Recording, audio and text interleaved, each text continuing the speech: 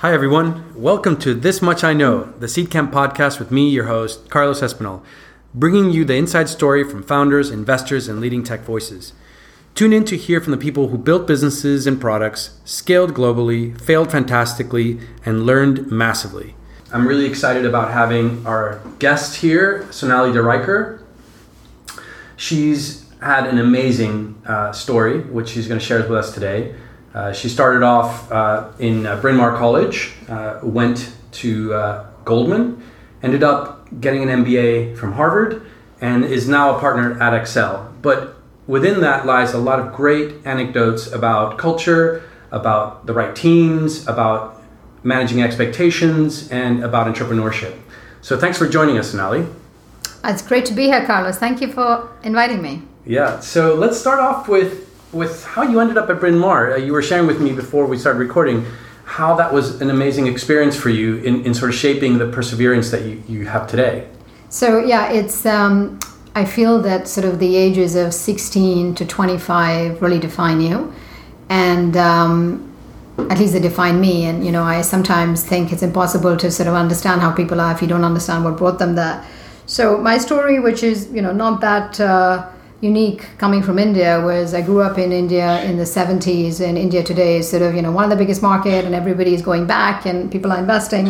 When I grew up, you had 2 channels, 1 brand of toothpaste, 1 brand of soap, the same TV advertisements you saw for the last 10 years, and essentially if you weren't born to a very rich sort of industrialist family, which I was not, or if you were not a doctor, which I was not ever going to be, and if you weren't a chartered accountant, don't ask me why, you were going to be trouble. And I really didn't want to be a chartered accountant, which seemed like the only feasible way. So I thought, okay, at about 15, I thought, how do I get out of here? How do I sort of find a way where I'm not defined by these 3 things? And I said, okay, I know what, I'll go to America. I'd never been to America. I didn't have money to go to America.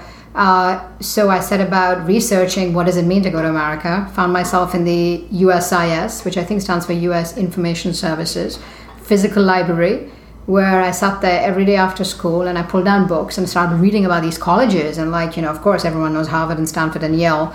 And the problem I had was not just applying, but the fact that I didn't even have money for the application form.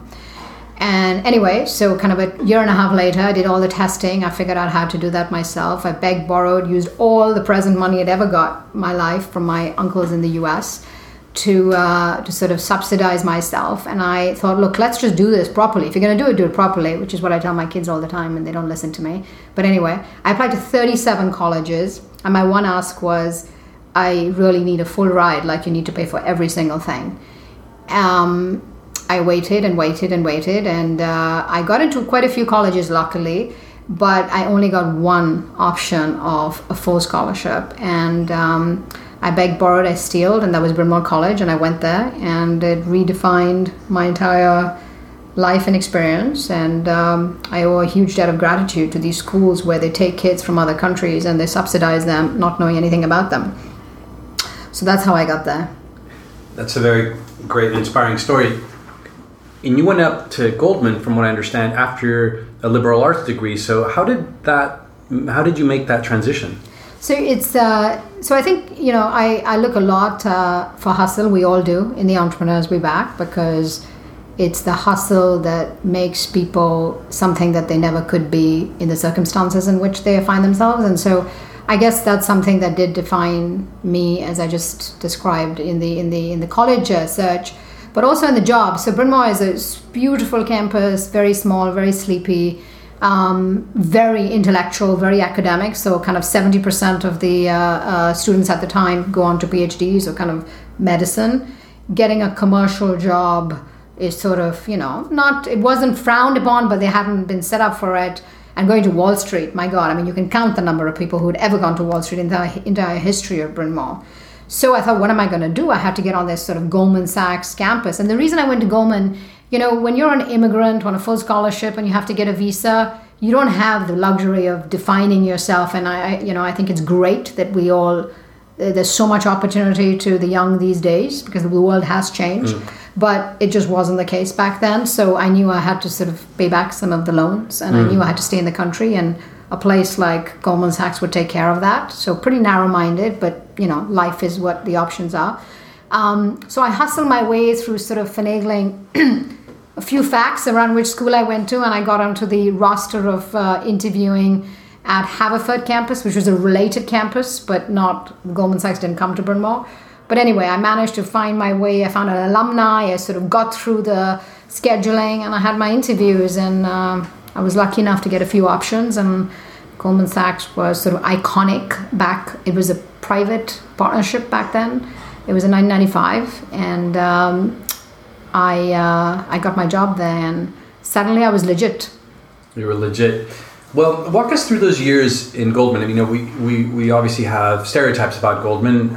We have perceptions about Goldman, and I think it's generated not only entrepreneurs but also investors. So maybe you can walk us through a little bit of what you learned there, and what was that culture like? So since I know that we're going to be talking about that later. Yeah.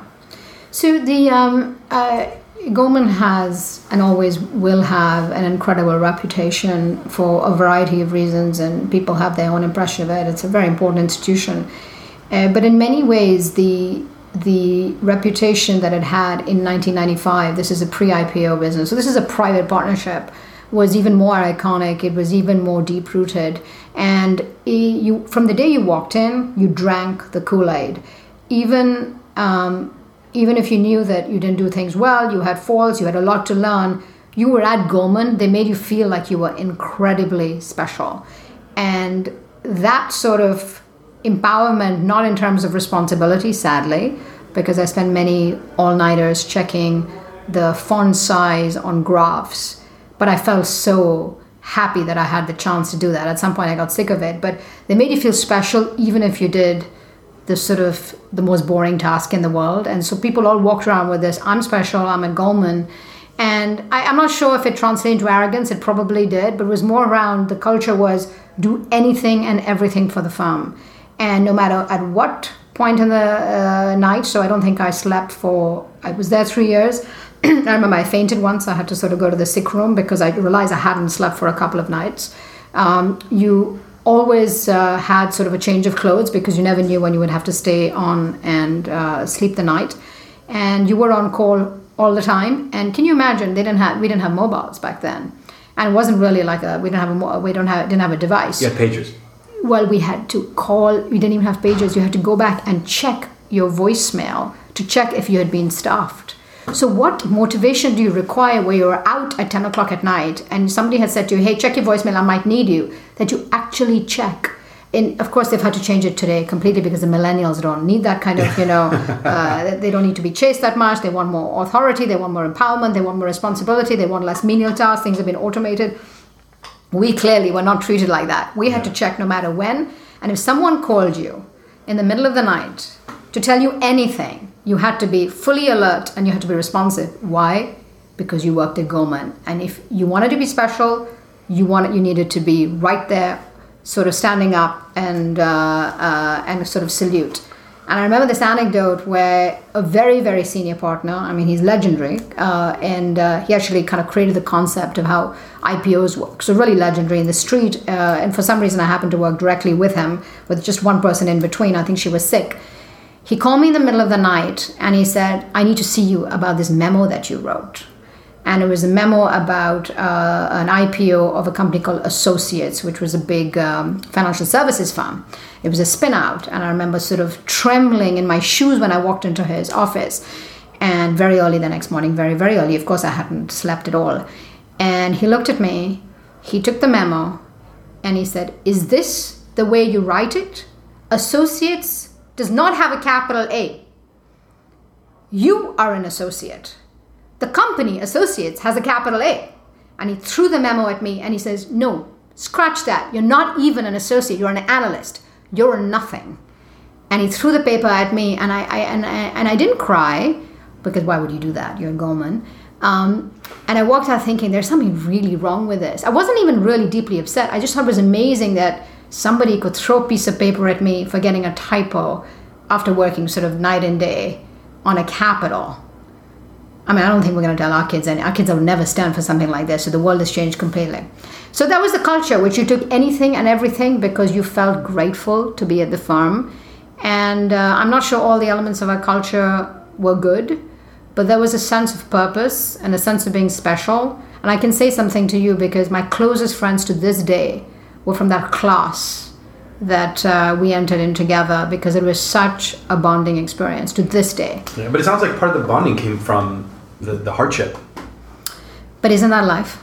It is, but would that imply, therefore, that companies that want to excel the way Goldman has excelled need to create that level of hardship artificially? I mean, it sounds like that was a very, very unfortunate circumstance that you went through, but it was part of that story that you probably brought back to your peers. And look, I think that it's a great question, and I think I've thought about that, and you have to understand that there was a very high turnover. We're talking about a very, very junior. We're talking about the bottom of the class. So I don't know whether the way they treated us, and in many ways they treated us very well too. So in terms of the empowerment side, and in terms of making us feel special, but I think the hardship didn't extend all the way to the top. But yeah, it's Wall Street is defined because you have a very short shelf life.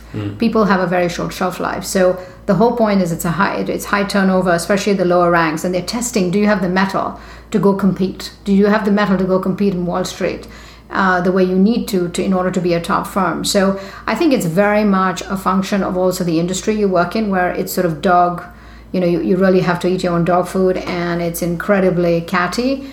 I'm not sure that translates. I think it tells you that hard work and having a mission statement and having a culture is important.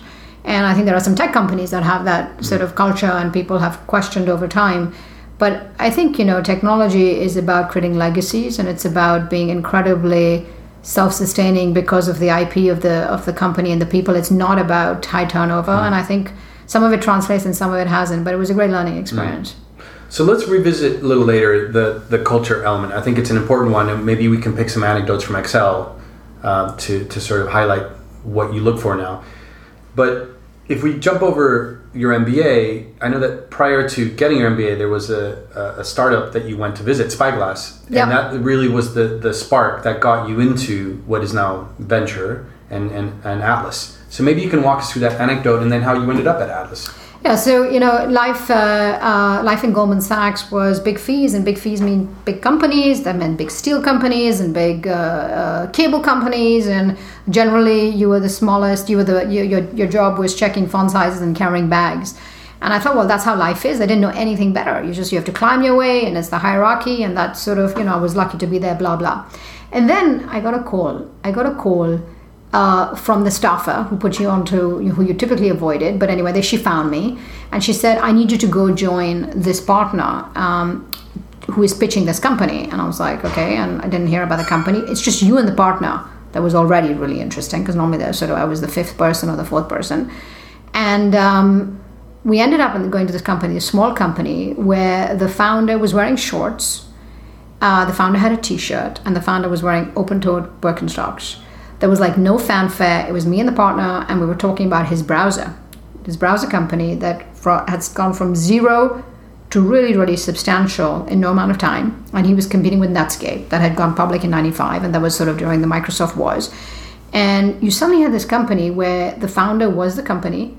The numbers had grown from nothing to huge. I had never seen that. I had never seen P&Ls that moved so fast.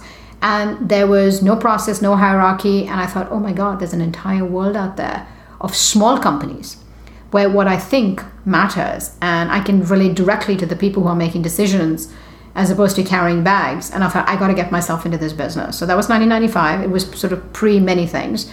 And that sort of was my first taste of it. I did end up going to business school, because in a world of paying off loans, you just want to make sure you have as much of a sort of stamped, branded CV as possible if you were kind of an immigrant. And I did that. But my entire time at Harvard, and now we're in bubble time, we're in 98 to 2000, everybody had a startup, everybody was doing something, and I just want to immerse myself into really trying to understand what made these companies grow from nothing to big. So I advised companies, I sort of got the bug, and for a variety of reasons, I got the bug in Europe. Because everybody was going to the Valley or Boston. Can you imagine? Boston was the place to be, especially when you were at Harvard. And I got obsessed with the concept of what's happening in Europe. I mean, this is a huge market. You don't get the stories in Europe, and Europe was actually ground zero. It was just starting. And I found my way back to the hustle. I found my way into getting a job at the point there was nobody. So Accel didn't exist in Europe. Index was in Geneva. Even Amadeus, I know I'm sounding like a blast from the past, was in Cambridge. There was nobody in London. So I couldn't get a job in London in venture because there was no one here. I got a job at a bank doing venture capital because that's what they did in the bubble. But by the time I graduated from school, the guys at Atlas had decided to open up in London. They had Boston and they had London. And I basically wouldn't take no for an answer. And I banged on their door and I started my job as a venture capitalist knowing pretty much nothing about 10 days after I graduated. And I haven't moved since then. I've been in London doing venture capital a few blocks away from my original office in Atlas since then. And it's been a huge journey. And in that journey, how many years is that now? It's very long, Carlos. Please don't date me. Entrepreneurs might get biased. It's been 17 years. 17 years. All right, well, we're catching up. I think one of the things that the media is obsessed with at the moment is this idea that a good VC has to be a founder. Yeah. And, you look at Fred Wilson, you look at yourself, and that's not necessarily the case. You could argue that the hustle that you've shown throughout your life is entrepreneurial. But what's your view on that? It's I think VC is the most humbling experience. At least it should be, because you're always wrong. Even when you think something's going to be good, you have no idea how good it's going to be. So you're always wrong. So you just get used to knowing pretty much nothing. And I think the hallmark of a good VC is not having fixed views, because the minute you have a fixed views, you're dead. Because imagine an entrepreneur comes and tells you how they're going to change something where there are 20 companies in the space, but they're going to do it in their way. And it could be that you think you know better, and you can't know better. So I don't know the answer to your question about whether I don't have a strong view, and it's not because I don't have views, it's because there's no data. So if you look at the data, and there's a lot of people who've done the analysis on, are you a better investor because you have been a founder? I think the data will be highly inconclusive. I do think that there is more, I wouldn't say empathy, because empathy is who you are, not what you've done. But I do think founders like to connect with people who've done it before. So from that perspective, I do think I've always been at a disadvantage in some extent. But I think that, people show entrepreneurship and hustle and empathy because of who they are and what they've done. And it's not necessarily been about starting a company. I think as you go forward in life, if you've had more experience, you are more nuanced and multidimensional. And part of that, I advocate people go be a founder if you can. But sometimes being a good investor is not correlated with it. So, no, that makes sense. But what you do get access to is a lot of experience in another area, which is managing relationships at the board level. And you've been in many influential boards, here, especially here in Europe, with Moo and Seatwave and Wonga and several other companies that have had sort of highs and lows, Lyft, Spotify. And, having myself also been in boards, you're dealing constantly with people not necessarily aligned around one specific goal. Yeah. Ironically, you would think so, but not necessarily. And also you have very different personalities, which were not necessarily hired by one person. Rather, they were a combination of either need in terms of capital, but other times in terms of who was appointed to be a board member. Walk us through kind of what your thinking is whenever you enter into a board, and how you encourage founders to think about managing a board, how you encourage people who are entering into the VC world to think about how to gain and apply the best practices of board experience. Yeah, and it's a really deep question. It's a very substantive question, because if you think about it, the board is the instrument to which you exercise judgment and guidance. Yeah, at least it should be. And I see all too often the younger entrepreneurs, they're much more comfortable having these one-on-one conversations.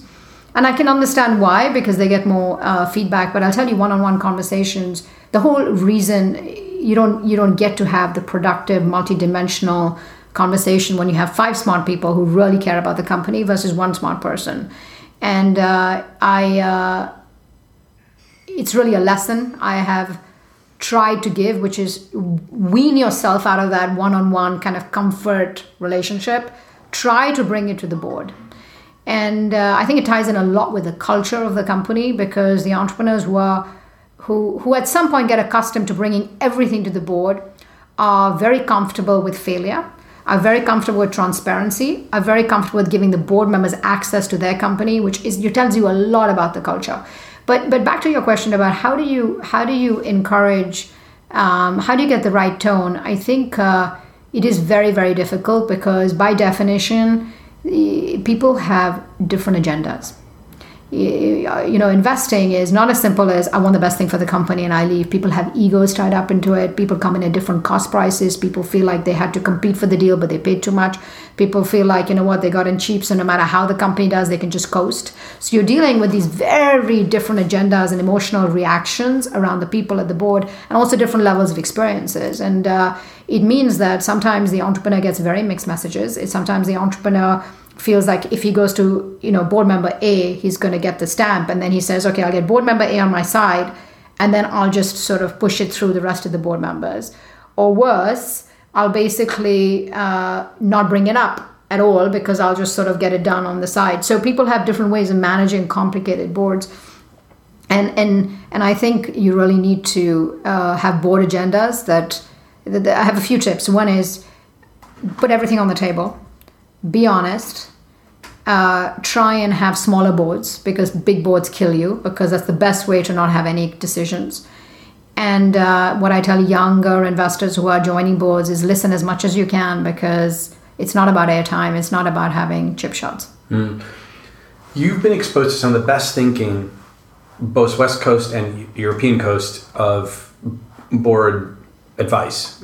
Even things like network effect businesses and monetization, these ideas that we now take for granted. Yeah. And yet, because you've been in Europe from, the onset of the venture scene here, you've also been witness to board members who are accountancy based or revenue driven.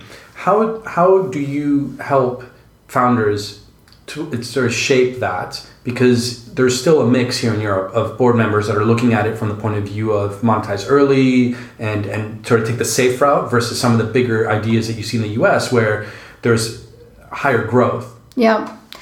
So I think we have a filter that sort of filters out, Carlos, some of those companies that you could be more conservative and build a smaller business. I think by definition, we are looking for big swings. We are looking for big hits. Venture capital is all about the outliers. So we encourage our entrepreneurs to take measured risk.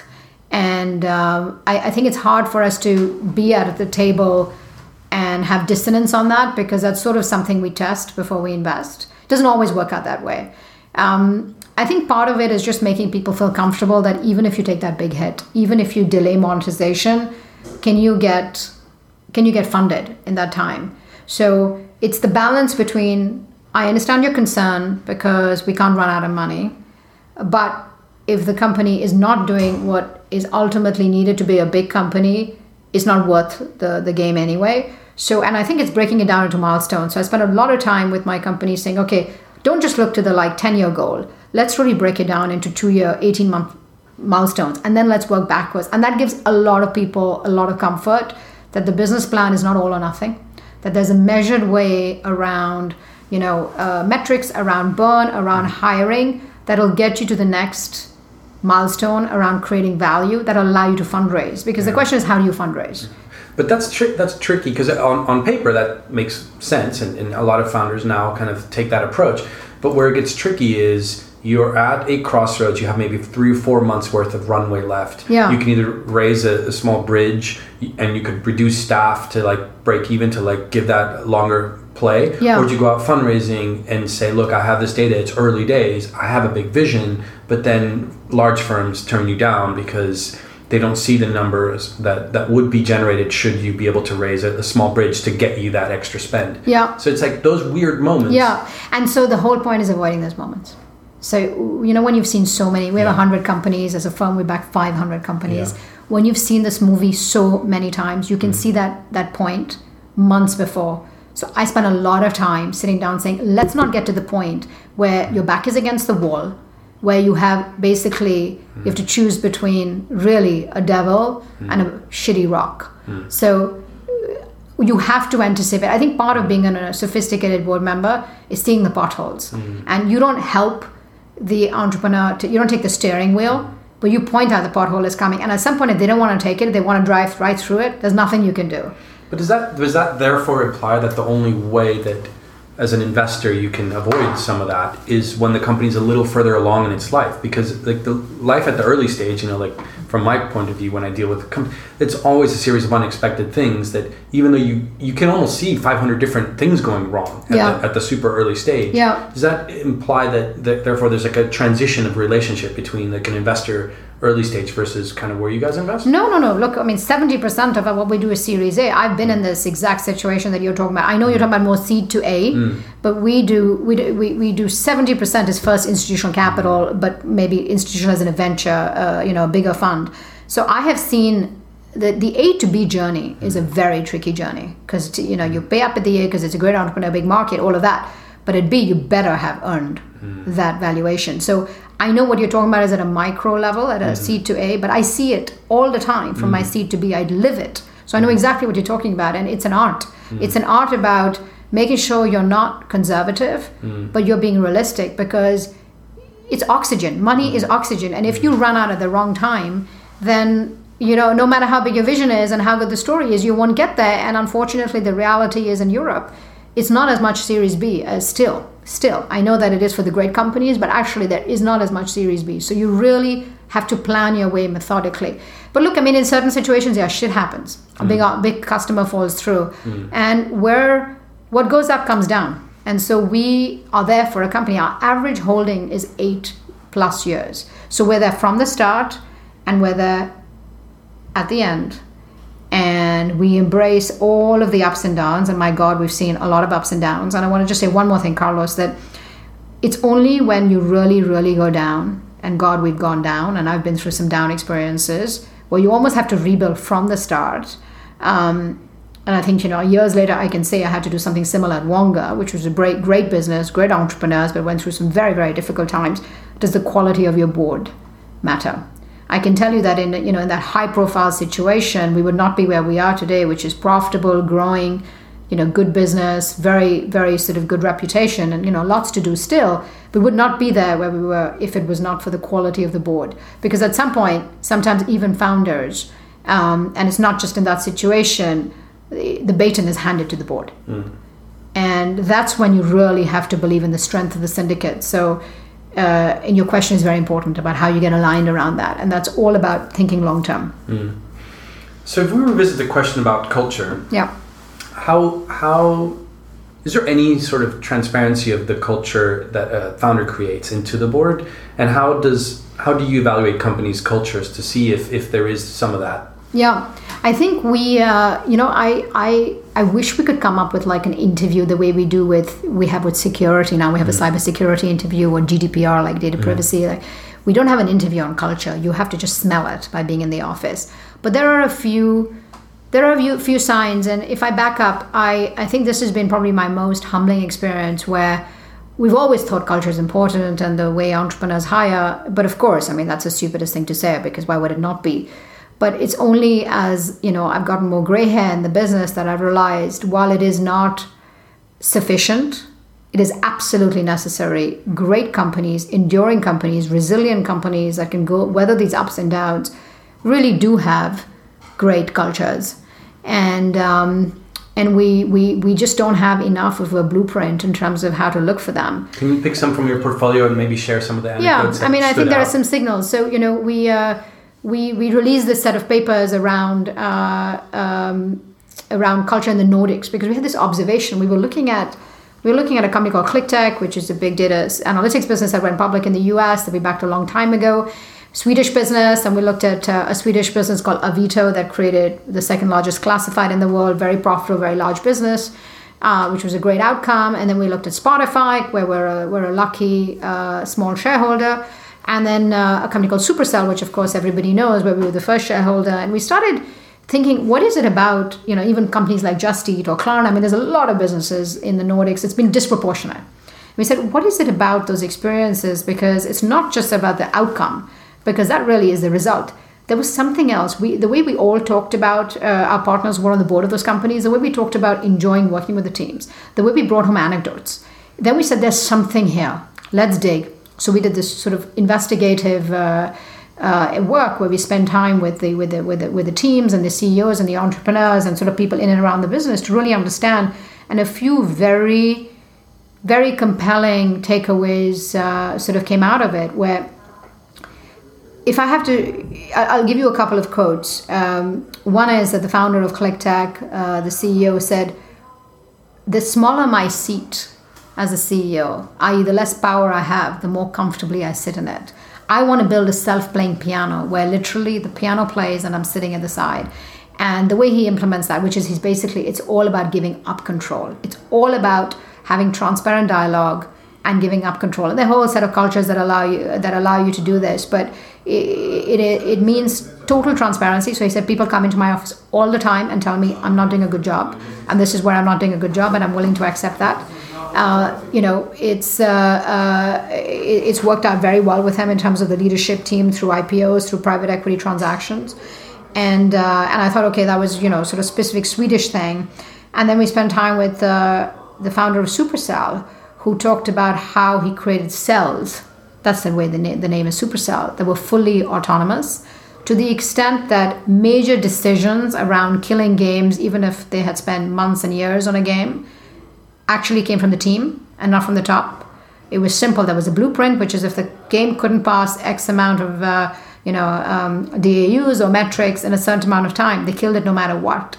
And one of the most sort of controversial decisions happened while the founder, Ilkka, was not in the company. He was out somewhere, and one of the most important, highly invested games that they were working on got killed without the CEO.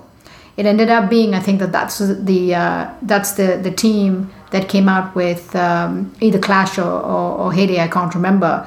But the team themselves killed a game that was their entire soul, spirit for months and months and months. And they killed it themselves, and they didn't feel like they needed to go to the CEO. So sort of really this self-playing piano. And we've seen it work in other companies where it's just a lot about accountability. It's a lot that the CEO it's not command and control. It's really about guidance and sharing the information. So these companies are very transparent. They bring a lot of the management team to board meetings.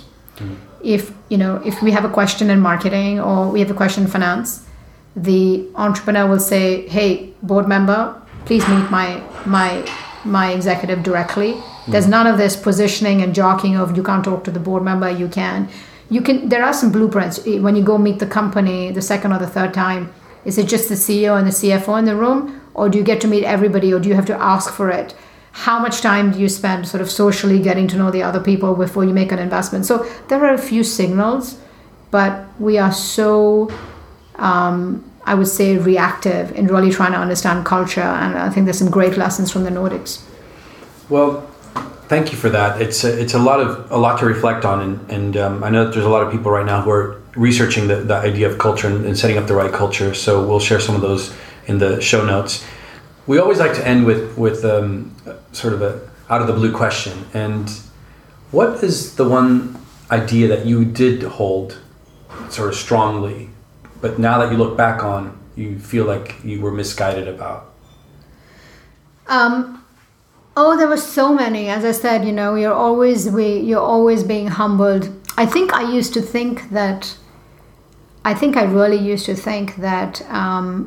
that the market, there's this phrase, this sort of rising tides, they float every boat. And the corollary of that is if the market's not good, no matter how good the entrepreneur is, there's nothing you can do. And it's no longer true. I think if anything, after 17 years, it's tried to say it, but I've reaffirmed my belief that it is all about that person, because the person creates outcomes. It creates market adjacencies. They create their own destiny in a way that is truly palpable. And so I've really let go of this notion that, yes, it's about the people, but it's also about the market and the market timing and, the retraction and all of that is sort of, I think, affirmative and confirmatory. But at the core, you got to look at the person across the table and saying, is he or she going to break down doors and figure stuff up and do it in a sustainable way, where at the end they're creating a great culture? And I think if I can answer yes to that, I move very fast. I will do my work. And of course, the feedback of the market does matter, and I still make mistakes. But the importance of the person has never been more prominent for me after so long. Excellent. Well, thanks for joining us, Anali. Absolutely. Thank you. Good questions. Bye. Thanks for listening. If you enjoyed the podcast, don't forget to subscribe on iTunes and SoundCloud and leave us a review with your thoughts on our show.